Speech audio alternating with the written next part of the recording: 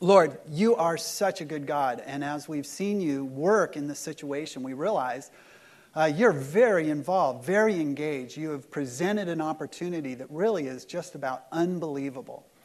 But you've also called us to be engaged in this. You've called us to do our part. You've called us to reach this city and to invite people and to make a difference in their lives. And so, Lord, now you've created some urgency for us on this, and we just pray that you would lead us, help us to be bold, help us to do our part in reaching this city. We pray that the next time this comes around, that they would look at our church and say, you are the ones. You're the ones. We're so excited to have you stepping into this space.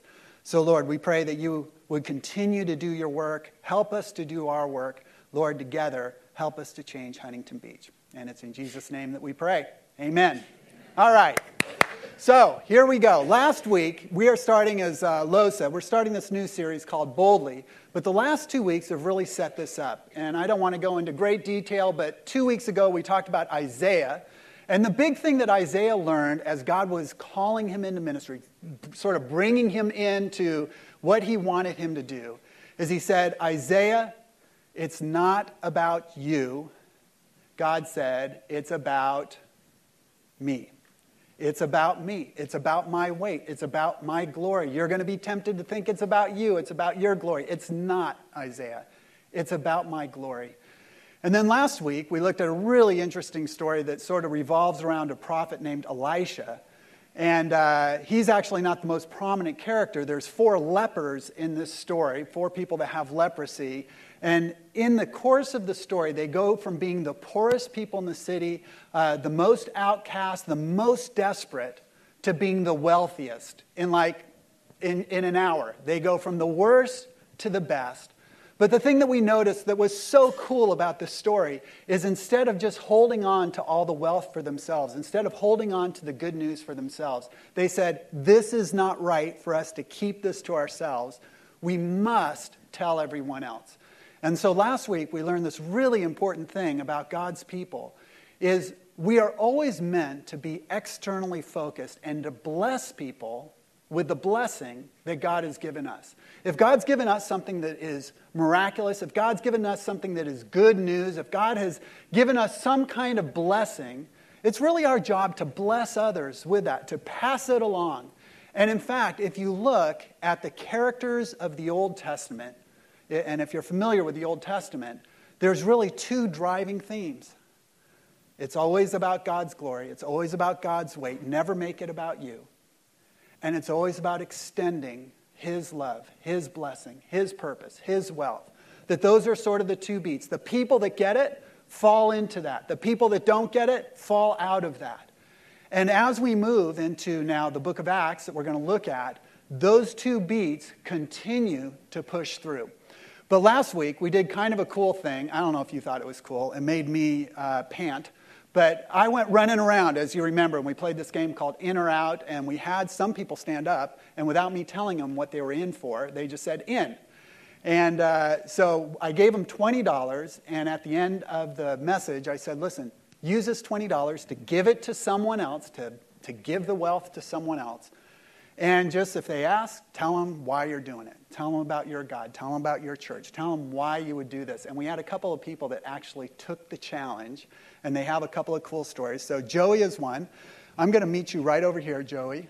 And we want to hear your story on this. And then Steve, are you around, Steve? Yeah, make your way over here. Stand up here, Joey. All right. Hello, testing, good. All right. So, Joey, you took this $20 and something happened. So tell us what happened. Well, you said for everyone to go out and give their cards and everything, and if they chose to take $20 and do that, they could. My wife and I decided to kind of pool our money together, and we were kind of praying about it and trying to figure out who we were going to do this for and, just kind of who we were going to talk to. And we went out to dinner one night and happened to walk by on the way to the restroom, and I saw a family with 3 young children. I decided to go ahead and just do it right then and there. So we pulled our money together, gave them the money, nervous, teeth chattering and everything. And I was like, hey, I know I'm a stranger. My name's Joey. I go to, Mariners Huntington Beach, and I'd just like to pay for your dinner or whatever else that you need. Here's $40, just whatever you guys need. Here's a pamphlet on our church if you guys are interested. Come check us out if you want. And I quickly walked off because I was scared. So I went back, ate my food, and it just so happened that as we were leaving, I happened to glance over at the table as we were walking out, and they were looking at something on their phone. I'm sure it was the website, but it could have been something else. All right. That is awesome. Can you relate to sort of the nervousness part? Maybe you would have been a little nervous too. All right, Steve, let's hear about it. Well, I started out this week, and I said, I'm going to adopt a little rule. I'm only going to give this $20 to someone I really feel led to give it to. So after our Rooted get-together on Wednesday night, I drove down to Huntington Beach, and I said, I'm going to walk around Huntington Beach and pray for Huntington Beach, and I'm going to find somebody that I'm going to give this money to. So I did that. I prayed for Huntington Beach. I prayed for us. I prayed for Mariners Huntington Beach. I prayed that Mariners Huntington Beach would impact Huntington Beach for Christ. And I didn't find my guy. So that was all fine. I'm sure the Lord will honor my prayers, and I headed back home with $20 burning a hole in my pocket. So in the morning I said, well, I know a homeless guy that frequents a corner near my work. I said, I'm going to go find him, and I'm going to buy him breakfast with the $20. He wasn't there. I went back 4 times to find him, got in my car, drove back. He wasn't there. So on my way home from work on Friday evening, I said, okay, this is Santa Fe Springs. There is going to be somebody here that I'm going to be led to give this $20 to. So I drove slowly, and I looked, and I said, maybe this person, maybe that person. And then I saw a woman walking up the street, and I said, this is the lady. So I turned around, I drove up the block, got out of my car, and walked down the street so I could meet her. And I took my $20 out, and I walked up to her, and I said, excuse me, sorry to bother you, but I'd like to give you this $20, and let me explain why. I said, I didn't earn this $20. Somebody gave me this $20. And when they gave it to me, they said, give it to someone who I feel would be blessed by having it. And I'd like to give it to you. And her face absolutely lit up. When she understood and she bought my story, her face absolutely lit up. I'll never forget the look on her face. And she proceeded to just unload about her life. You have no idea how hard it is. You have no idea how much this money will help me. Payday isn't until the 3rd. She explained that she gives and gives and gives and gives, and no one ever gives back to her. And you could just tell that it had an effect on her. And I said, well, now that you've explained that, I want you to know that in the same way that I didn't earn this $20 and neither did you, we don't earn God's love. He loves me exactly the same way He loves you. And she looked at me and she said, I believe that. She says, I'm a Christian. And we just had this wonderful moment of fellowship together that I'm sure she'll never forget, and neither will I. And it just struck me that it was very clear. Not only were we blessed, but everyone that, of course, I called Robin right away, and I know that she told everyone she ran into that weekend that the blessing multiplies. And the other thing that I felt as I got back in my car, and there's sort of an adrenaline rush, I just had this sense I want to give everybody $20. And literally, it's like, I'm going to stop and give him $20. I'm going to stop. I didn't, but that's the sense. And isn't that the way stewardship works? We give joyfully, and it repeats itself. And then there was one other thing that the Lord just handed to me as part of that, which was I need to think of each of the $20 in my pocket in the same way. I didn't earn that $20. This is every $20 that I have is given to me to be used as directed by the Holy Spirit. Amen.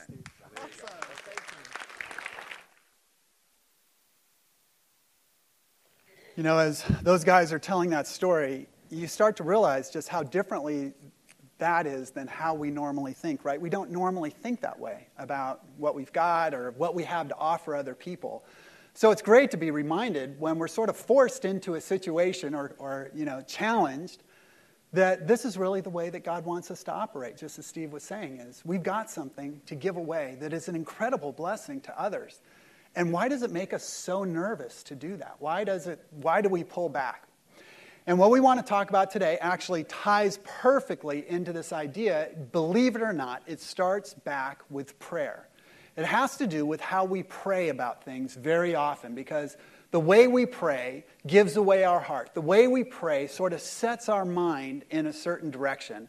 And so we want to talk about that today. And it's interesting because prayer is something that everybody knows about. In fact, it is one of the things that we share with people around the world, with people that have different religions, totally different backgrounds, whether it's in China or India or the Middle East, whether it's in Africa or South America, Europe, it doesn't make any difference. Everyone knows about prayer, and people pray. The question is, what do we pray about? And we had a little video we wanted to show you that might give you sort of an inkling of what typically people pray about. Let's roll it. Prayed for. I know it's like wishing, I guess. What have I prayed for? Wow. Peace in the home, peace in the world. Pretty out of reach, but it's you can keep dreaming. Sometimes I prayed about the most ridiculous things, like, please, will you make that person answer the phone? As a kid, you pray for a sunny day. That's about it, you know. Around 2007, I prayed that I could walk again. I had a motorcycle accident. Joy every day of my life. That's it, just wanting to love every second of every day of my life. Half the world's praying. All the religions, praying, and where's it lead to? I guess it gives me hope, and it makes me believe that maybe there's someone out there, watching, listening. That's what I've been really praying for more of God's change in my life, so God can work through me. The Bible says that God can work through anyone. No, my ancestors are always with me, so when I need things, I call for them, and then they'll tell me, whether it's right or right, what I have to do. I give up. Nothing's working. It's really hard. It's too hard. So, yeah, I'll give praying a go. All right, next. All right. Well, you can see those people don't live around here, but their prayers probably sound a lot like the prayers of people around here. And the thing that's interesting to me is how often are our prayers kind of those prayers, and I'm going to give them a little label. They're called the Ricky Bobby prayers, the baby Jesus prayers. If you saw Talladega Nights, you'd sort of know what I'm talking about. It's the prayers that are kind of small, kind of safe, and we're kind of self-absorbed with our prayers.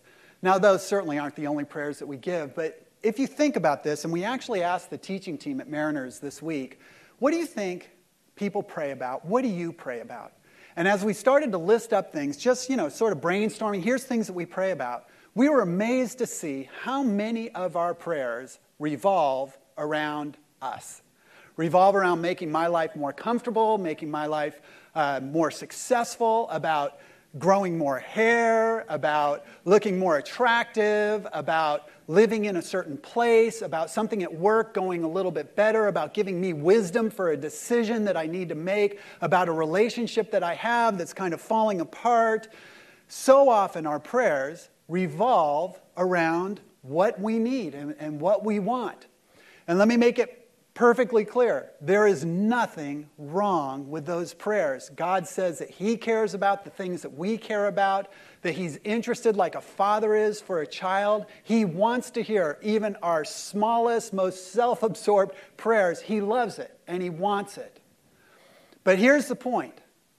Is there something more that God also wants us to pray about? Is there something just beyond what's on my agenda or what works for me? Is there something that God would say, I'm totally fine with that. Bring it on. I want to hear it. If it matters to you, it matters to me. But is there something more we could pray about? Is there something other that God wants us to pray about? And today what we're going to do, this is really a cool thing. We're going to look at the very first recorded prayer that the first church ever made. The very first one. This is the first one Luke, who tells us about in the book of Acts, and he's the writer of Acts, he was a researcher. And so he researched to find out what was the very first prayer. I'm just curious, what's the first prayer recorded once the church started? And he found it, and they had actually remembered it, and so they spieled it off. They told him exactly what the prayer is. Does that sound like that would be a cool prayer to hear? Would you guys be excited about hearing that cool prayer? Okay, you're not ready to hear about that cool prayer. Not yet. Because I need to give you a context for why this prayer was prayed. It is an amazing prayer. It really is. In fact, believe it or not, and you'll see this in a second, that prayer actually impacts us today. We are the recipients of that prayer, believe it or not. And it is so counterintuitive. It's so different than how we normally pray. I think you're really going to, your eyes are going to be open. My eyes are open when I see this prayer. So anyway, here's how the story opens. If you have your Bibles, turn to Acts chapter 3. If you need a Bible, we have Bibles around. Raise your hand because we're not going to bring everything up on the screen. Just raise your hand. We'd love to give you one. Keep your hand up. Here, we got one here. We've got the Bible people that are walking around. They're from the Gideons or something. All right, here we go. We've got all these Bibles. Just keep your hands up. We'll get you a Bible. And this will definitely help you. Bible's a great thing to bring. If you've got it on, your little iPhone, whatever, just open up your Bibles. Here we go. Acts chapter 3. It starts off with these words. It says, one day, Acts 3:1, one day Peter and John were going up to the temple at the time of prayer at 3 p.m. Now you're going to think, okay, so they're going up to pray. We're going to hear about the first prayer when John and Peter are in the temple. And that's not what happens. They're going in. They actually get interrupted on the way into the temple. They have to walk through a gate to get into the temple. And as they walk through a gate, there is a lame man that is there. And I understand that when I say lame in our culture, it means something different than what they meant back then. When my kids say, oh, my teacher's so lame, and I say, oh, she can't walk? They're like, Dad, you're so lame. It's like, all right. So, no, this was actually somebody who was crippled, somebody that had not walked since birth. In fact, we're told everybody knew this person because he had been at the gate for decades. Everyone knew this person. Peter and John come walking in. This guy sees them. He cries out for some money. They have no money. But then they do this incredible miracle, and they say to him, we have no money for you, but in the name of Jesus, walk. And Peter reaches down, grabs his hand. I'm sure this guy was like, this guy's a freak. Don't touch me. What are you trying to do? And he picks him up. And as he picks him up, this guy's legs strengthen.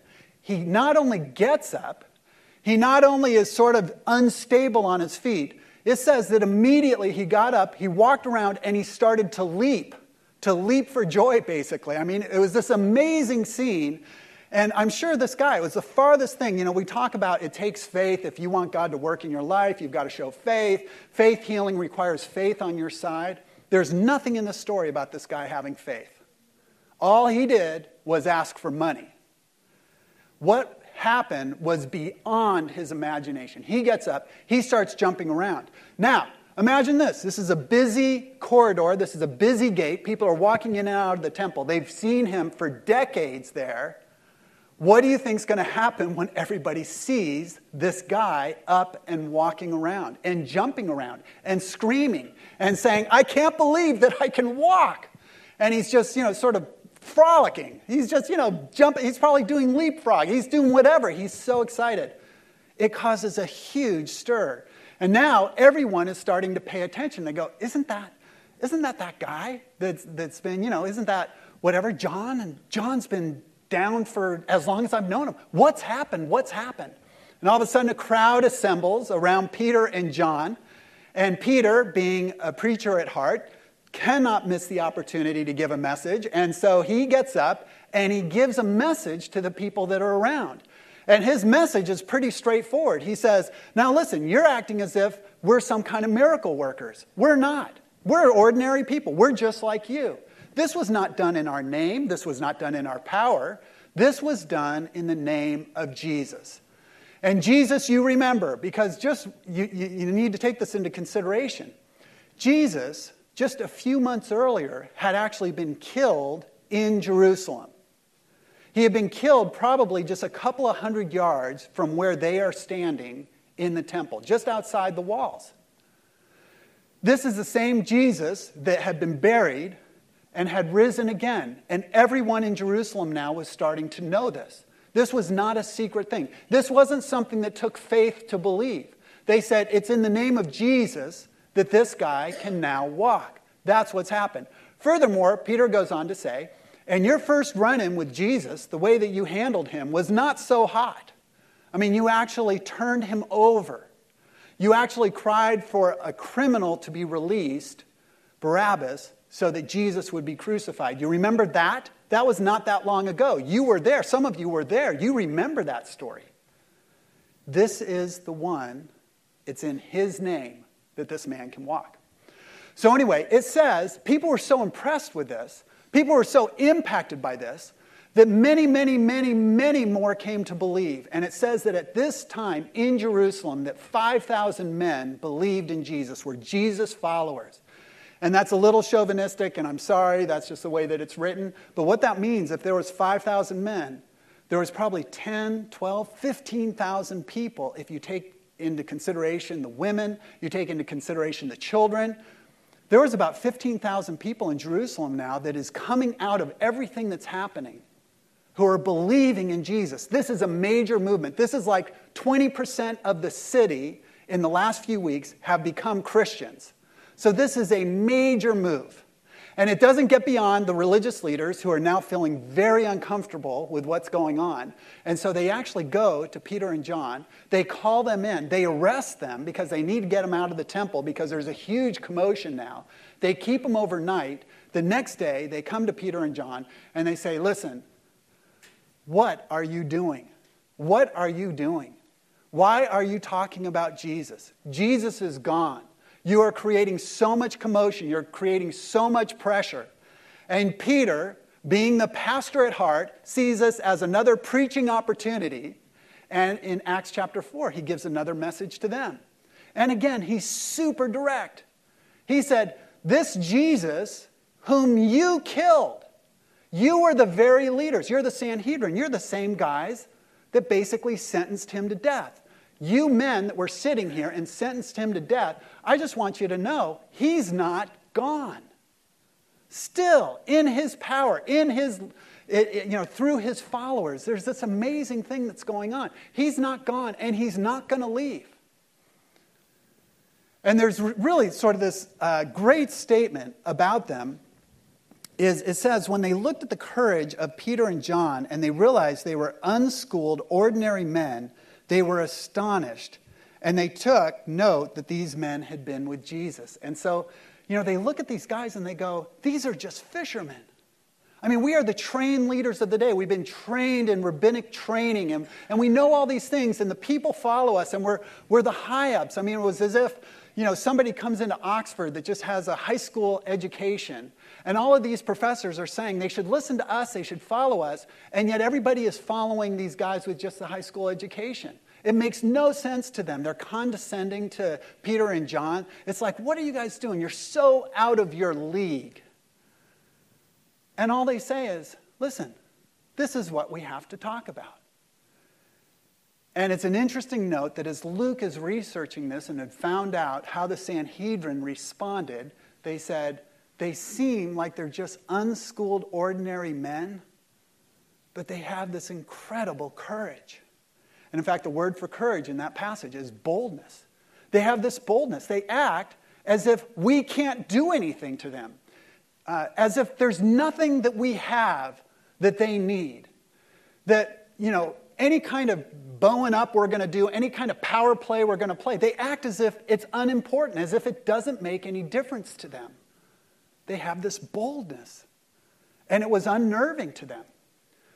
So they're trying to figure out, the Sanhedrin are trying to figure out, well, what are we going to do with this? How are we going to do it? And what makes this even a more awkward conversation is the guy that's crippled is standing next to Peter and John.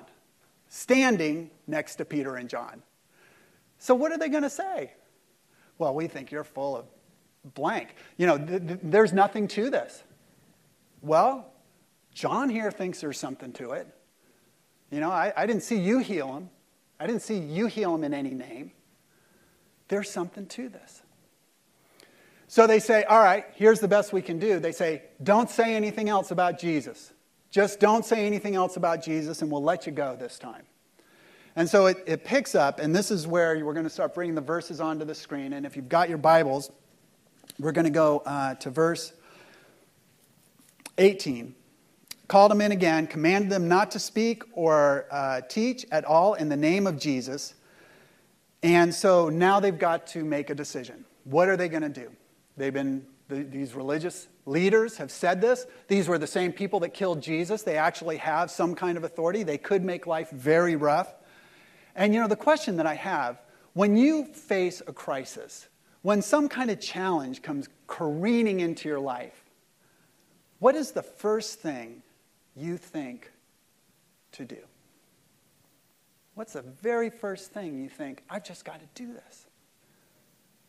How many of you would say, you know what, really, in all honesty, I think I pretty much pray first. When something that's out of control hits me, I pray. Okay, good. And I believe you totally. I'm just saying, I'm not that guy.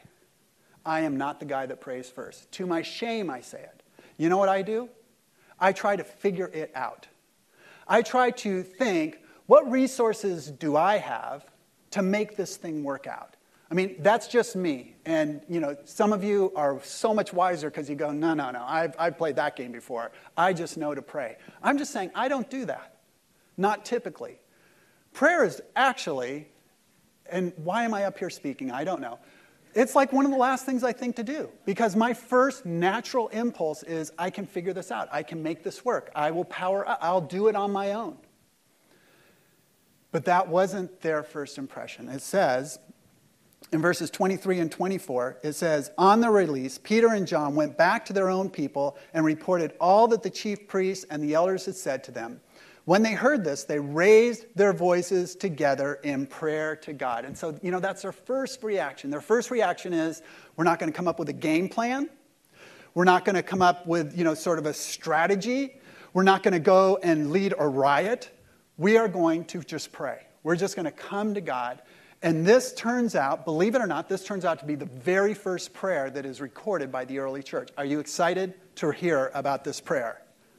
Okay. Are you really excited? Okay, because if you're not that excited, we can close in prayer right now and you guys get an early break for lunch. No, but you want to hear it, right? All right, here we go.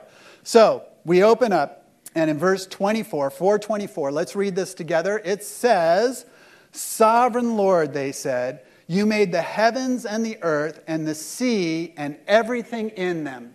And so here's the very first thing that they do. The first thing they recognize is that while it appears that all power is with this leadership, while it appears that they hold all the cards, they immediately say, that's not actually true. It's not actually true that they hold all the power. Who holds all the power? God holds all the power. God holds all the power. And they immediately fall back to understanding God is the creator. God made them. God throughout history has done whatever he chooses to do, however he chooses to do it. And so at this point, the very first thing they say is, this is not about them. This is not about their threats. This isn't about what they can or can't do. This isn't a comparison between the resources that the religious leaders have versus the resources that the disciples have. They aren't sort of playing that back and forth, thinking, well, they're smarter than us, or they have the ear of the Roman authorities that can kill anyone they want, or they've got all these people that, worship in what their system is now. They don't think that way, because all they think about is, it isn't about us against them. It's about whatever is going on with them versus who?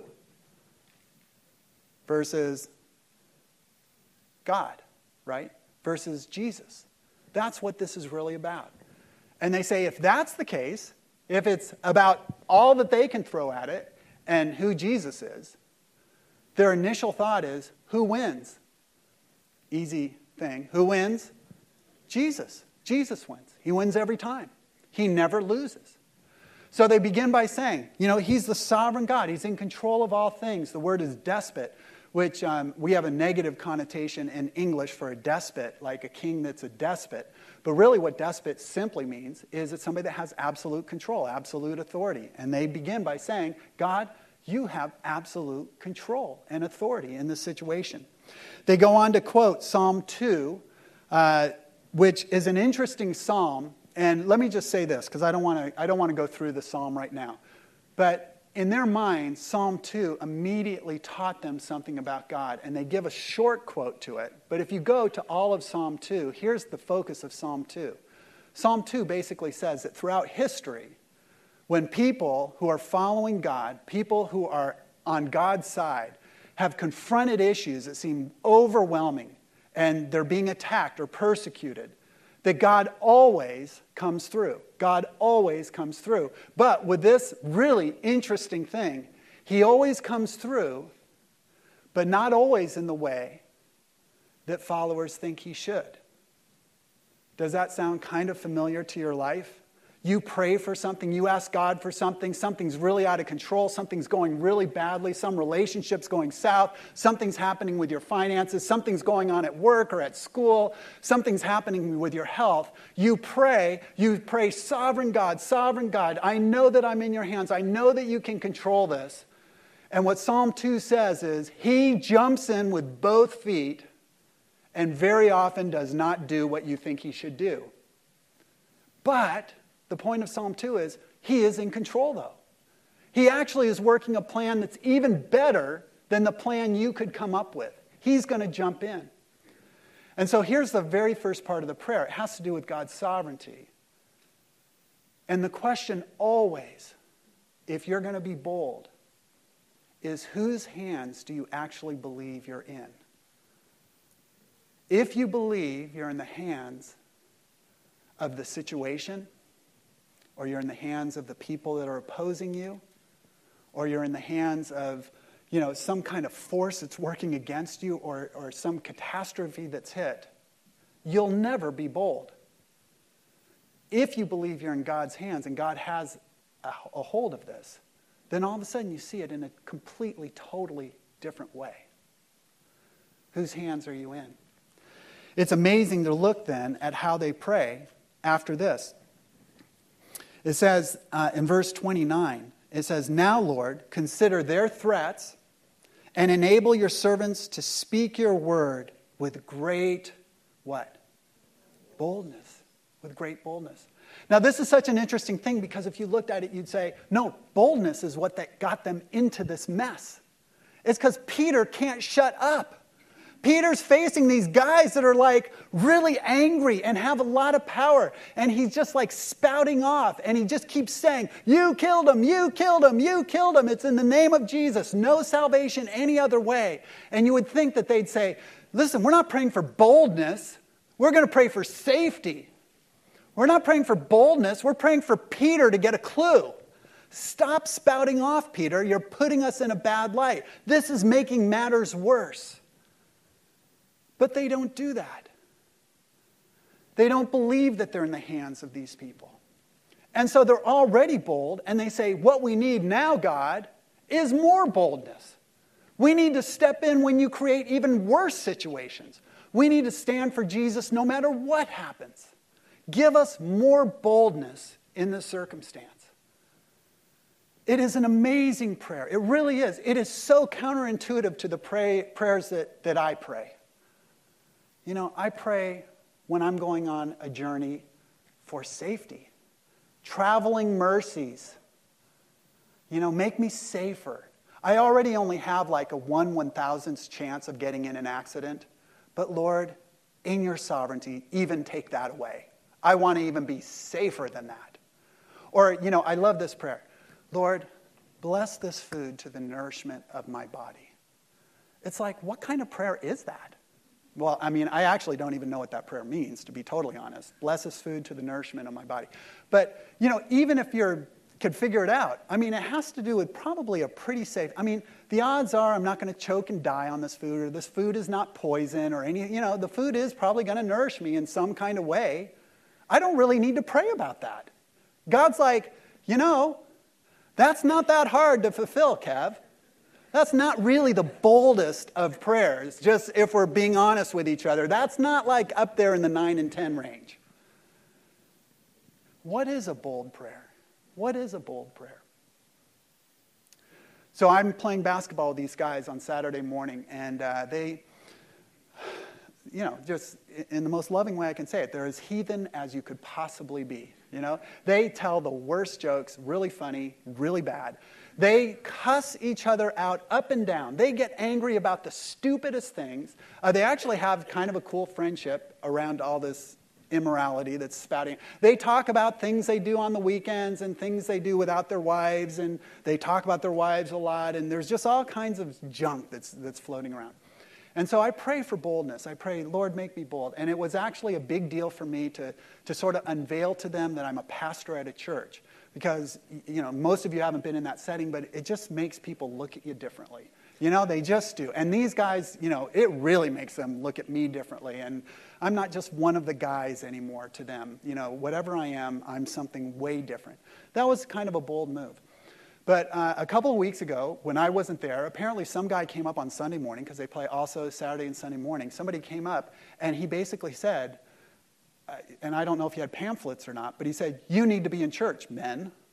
And they're like, "What?" And he goes, "You're going to hell. You need to go to church." And I'm just like, I just pray for somebody like that to impact these men that I'm trying to build a relationship with, because it makes Christianity look so good. But anyway, this guy comes in and he sort of gives a spiel. He doesn't know them. They don't know him. Finally, he leaves, and they are just buzzing. And you know what they can hardly wait for? Their next conversation with me. Oh my gosh. And so I show up, the very first thing, you should have met, so-and-so, whatever this guy's name is, Leonard, who came to the basketball court, and he explains a story. And I'm like, oh my gosh, this is so bad. And so from there, they just go wild on Christianity. They go wild on Jesus. They start saying all kinds of things that are just like, whoa. And I would love to stand here today and say, Kevin was so bold in that situation. And I'm just telling you, I wasn't. I just said, I am so sorry. He doesn't represent all Christians. And, I hope that you would see that we don't all handle things the same way. But as they were sort of going off and not listening to that, and I've played it over in my mind, and I said, I don't know what I should have said, but as they were talking about Jesus, the way they were talking about Jesus, I needed to lean into that. And you know what? I didn't. And I pray for boldness with those guys. I don't always come up the way that I should. But I'm in physical therapy also from basketball, just so you know. I've broken my wrist and damaged something else, and so that you don't want to know about. But anyway, it's just sort of a mess. And so I'm in physical therapy, and the lady that treats me is not a believer. And so I pray for boldness with her. And she had given me, I'd seen an article in her office, and I said, "Can I borrow this magazine?" And she goes, "Yes, you can." And I said, I'll tell you what the magazine article says when I bring it back. And it was about that God, they believe that there's multiple universes. You guys heard me teach about that. Well, it was from her magazine that I learned that. And so when I went back, I said, this article was so interesting. There's multiple universes. She goes, "You don't say." And I said, "Yeah, it's amazing. I mean, how big is everything out there?" And I had a decision to make then. Am I just going to leave it at that? Or am I going to tell her what I told you? And I said, and you know what's the most interesting thing? The Bible says that God holds that together with his word, like with his pinky. And she looked at me and she just said, "Oh."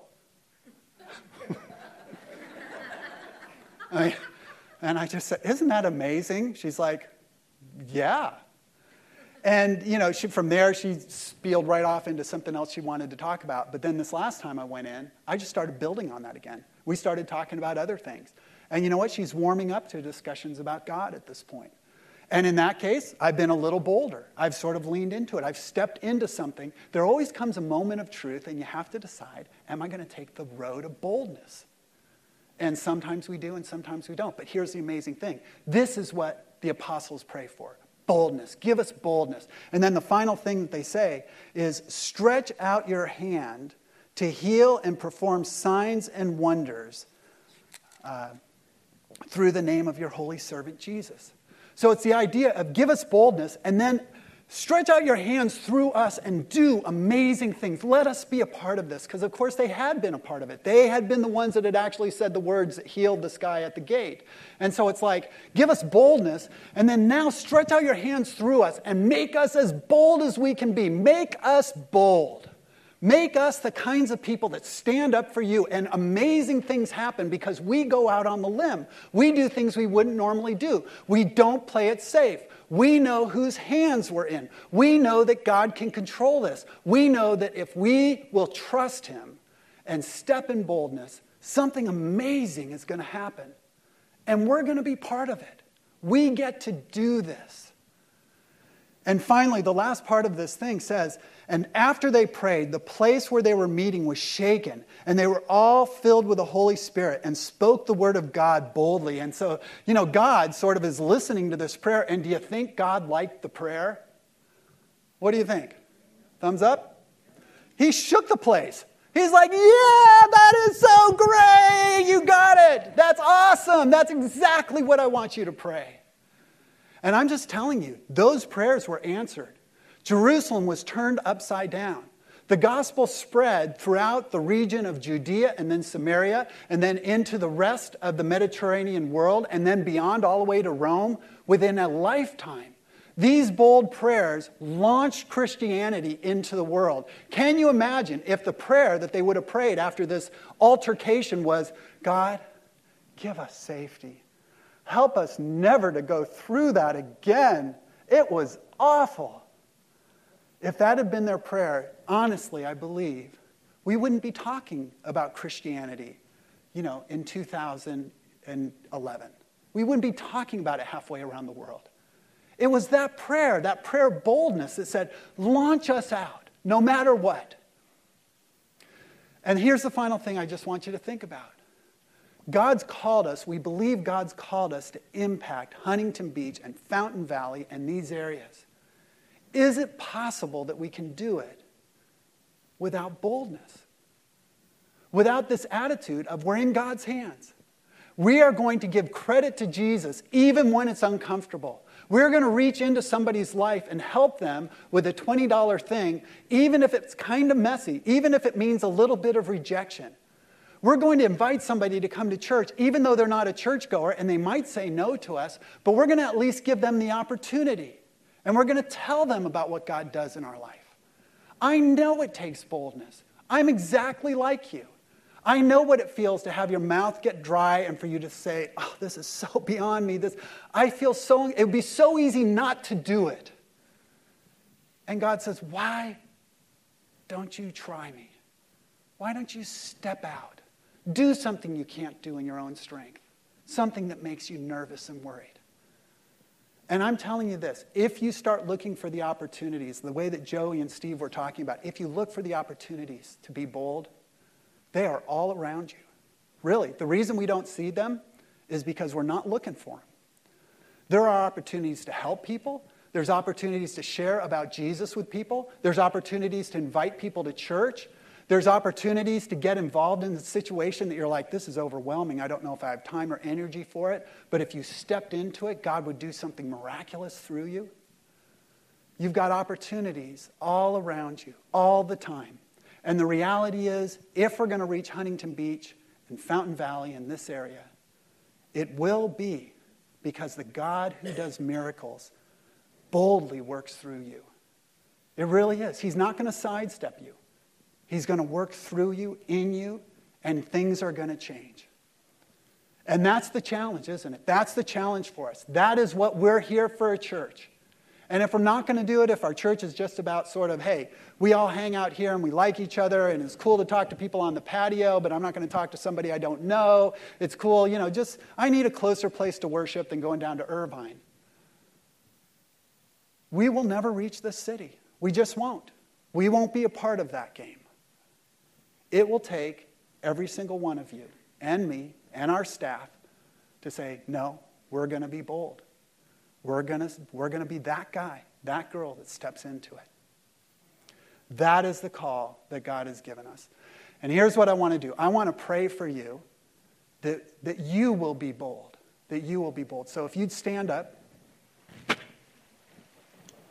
And I'm going to do this you're going to be bold here right now. As you stand up, I'm just preparing you. You're going to have to be a little bold because we're going to do something that's going to feel a little silly to you.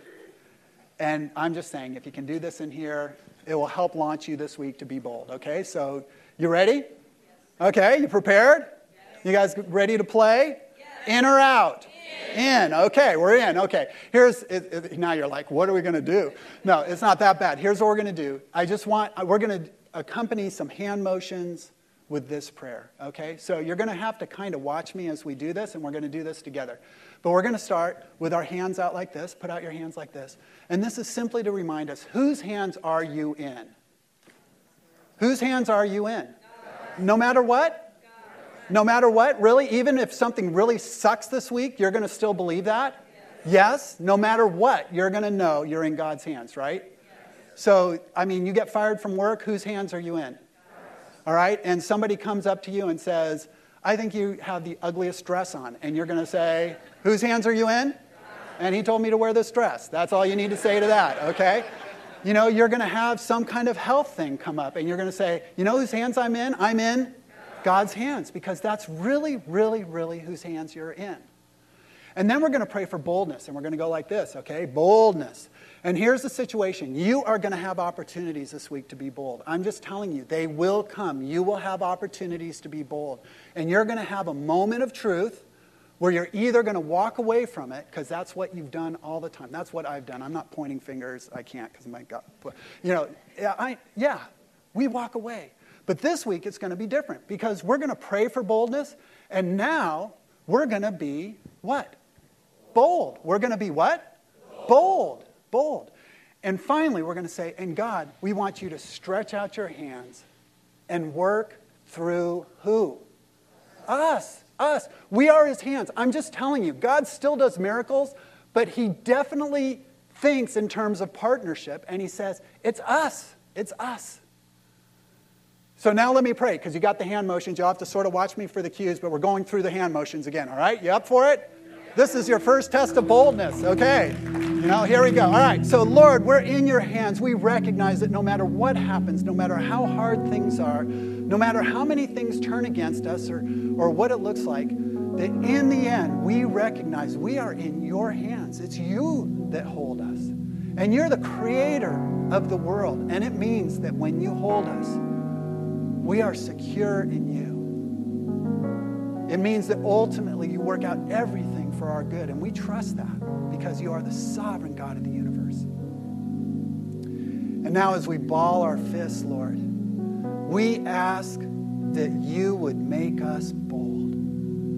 We know that we don't typically work this way. It is so much easier for us just to go along and to rationalize and to justify. But you give us opportunities to step out and to tell someone about you, even if they don't believe, or to get involved and make a tough moral choice, even when it would be easier to go along, or to trust you when all of our instincts are to back up and to punt and to say, no, you can't handle this. But this week, Lord, make us bold. Help us to boldly invest in other people. Help us to boldly invite them to join us. And Lord, finally we ask, as we stretch out our hands, Lord, that you would work through us. You still do that. You still do powerful things through your servants. It's no different than it was 2,000 years ago. Now you do this through us. And Lord, we want to be used. Do your miracles. Do your signs. Do the things that only you can do, and we will partner with you. We will let you work through us to communicate that to people that so desperately need your good news. Lord, we are so, so grateful that you call us to partnership. Make us bold. And it's in Jesus' name that we pray.